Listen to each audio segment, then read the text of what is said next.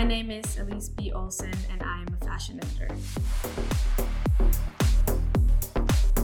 Every day kind of is very different for me. I travel a lot, and I do a lot of emails and I do a lot of kind of administrative things. But as an editor, I think it's mostly talking to contributors and working with my network, and talking to writers and gathering content for a publication. I also think that in independent publishing today, and as an independent publisher and an editor, I think you have to have a lot of different hats. I don't just do content. I don't just have a traditional fashion editor role. I also think it's I do marketing, I do accounting, I do distribution, I do I kind of take care of the whole part. So I have my own production company where I, do commercial projects, and where I do publishing and, work on my publications together with my business partner, Mutesa Vasegi. And the dynamic is kind of, interesting because I'm both the employer, but I'm also the employee in a lot of ways. But I think that's also very common for, creatives in this kind of current, fashion climate, that you are kind of, a freelancer and you're outsourcing, to different projects, and you work a little bit here and you work a little bit there. So I think that I think it's kind of common in today's climate.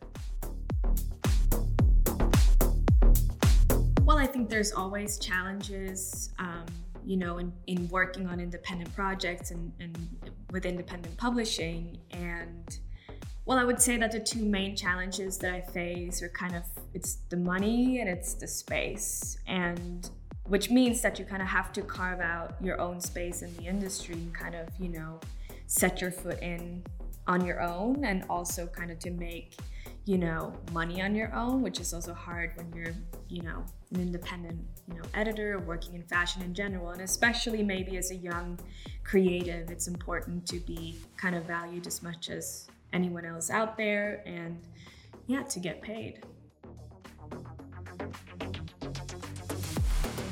Well, I think it's kind of hard to keep up a daily routine, and also when you run your own projects, you have a lot of freedom to kind of,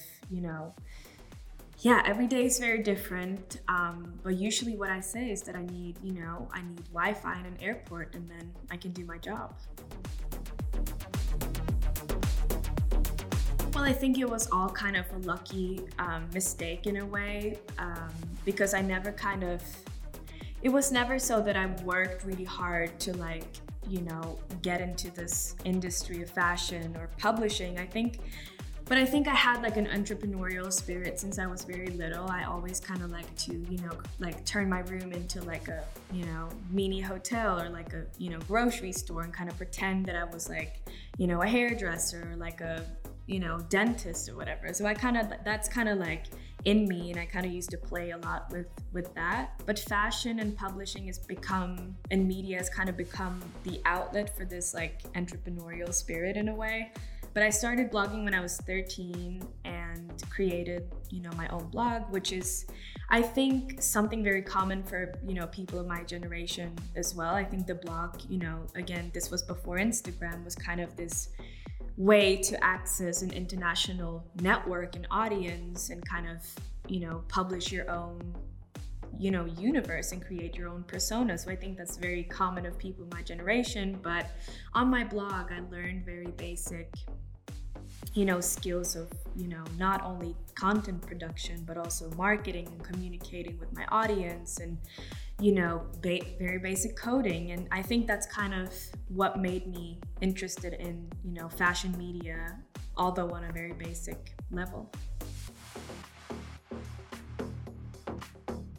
So when it comes to, publishing and editing and working in fashion, I think I've mostly just learned by doing, and also learned by making mistakes in a way, because when I published the first issue of my first publication, which is called Reasons Paper, which is a youth magazine, it was kind of, the beginning was all about doing it. And it was me and a few other, 13-year-olds that kind of created a magazine in like a Word document. And, we made like 100-page publication, and we sent it to print in 1,000 copies. And it was all very ambitious, and it came out of print, and it was, the logo was pixelated, and the cover was pixelated, and there was a lot of grammar mistakes, and it was all kind of it was awful, but in a way, I think it's important talking about making mistakes, because at the end of the day, that's how you really learn. Well, I don't think there's this, one specific skill necessarily that you need to have as an editor. I think it's more about kind of taking care of, the whole spectrum of things, and having, an overview, and most importantly, having a vision. And I think, knowing where to pull threads and kind of putting together a good team of contributors or collaborators or partners, I think maybe that's, the most important thing, bringing people together and kind of, creating good things together. I think maybe that's the most important thing. The good thing about this job is definitely that I get to be around so many fantastic, talent and people, and work with them and be inspired by them, and kind of, witness them and create good things together. I think that's the best thing about this job. Is probably that, sometimes it can be, structurally a little bit unpredictable in terms of, money and planning. And sometimes, there's a month where you have a shit ton to do, and one month where, there's nothing to do. But at the same time, I think that's also a benefit of the job, the freedom, and I kind of like it. Maybe I should study medicine. I would like to be a doctor. I think it's kind of hard to mention just one project, just because I have a very holistic approach to what I do, and, a very particular narrative that, each project kind of fuels the other, and it's all a part of something bigger in a way. And I also have a very particular duration with my projects. For example, with the first publication that I did, Reasons, I did 7 issues. And when I turned 18, I decided to resign as a symbolic, gesture of kind of power and authority. And then I started Wallet shortly after, which is, the project that I'm working on right now, which is a fashion commentary publication, in which I'm trying to kind of, redeem the state of fashion journalism and, text and in-depth, journalism. But also with Wallet, the idea is to kind of do 10 issues, 10 very, particular issues on very particular themes. Every issue is almost like its own book in a sense, and we're going to do 10 issues in total. So I just published issue number 6, so there's 4 more to go, and then that's going to be kind of a holistic, series of issues. So I have a very particular duration with my projects. So back when I was doing Resends, we put out the first issue. It was all just a big mistake, I felt, and I was kind of depressed for a few months. But then I decided that I have to keep going, and this is just about doing it. So I got an art director and a graphic designer on board. I got it to full distribution, international distribution, good production, good printing. So we put together this 200-page issue 2 of Reasons, and it came out, and I was very happy about it. So we kind of had this, we were sending out press releases, and no one really wanted to write about it. So my art director and I was kind of, we were brainstorming this one day, and he's double my age, so he comes to me and he says, Elise, why don't we submit an application to the Guinness World Book of Records and say that you're the world's youngest editor-in-chief? And I said, Guinness World Records, nobody really cares about that of my generation. But we submitted it, and we kind of sent out the press release that, I was the world's youngest editor-in-chief and all this stuff. And, press started to really pick up on it. And, The Guardian in the UK, they wrote this big, feature about me, and El País in Spain wrote a big feature about me.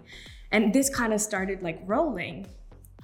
But then a year after, we got a reply from Guinness, and they couldn't, accept the nomination because I was too young.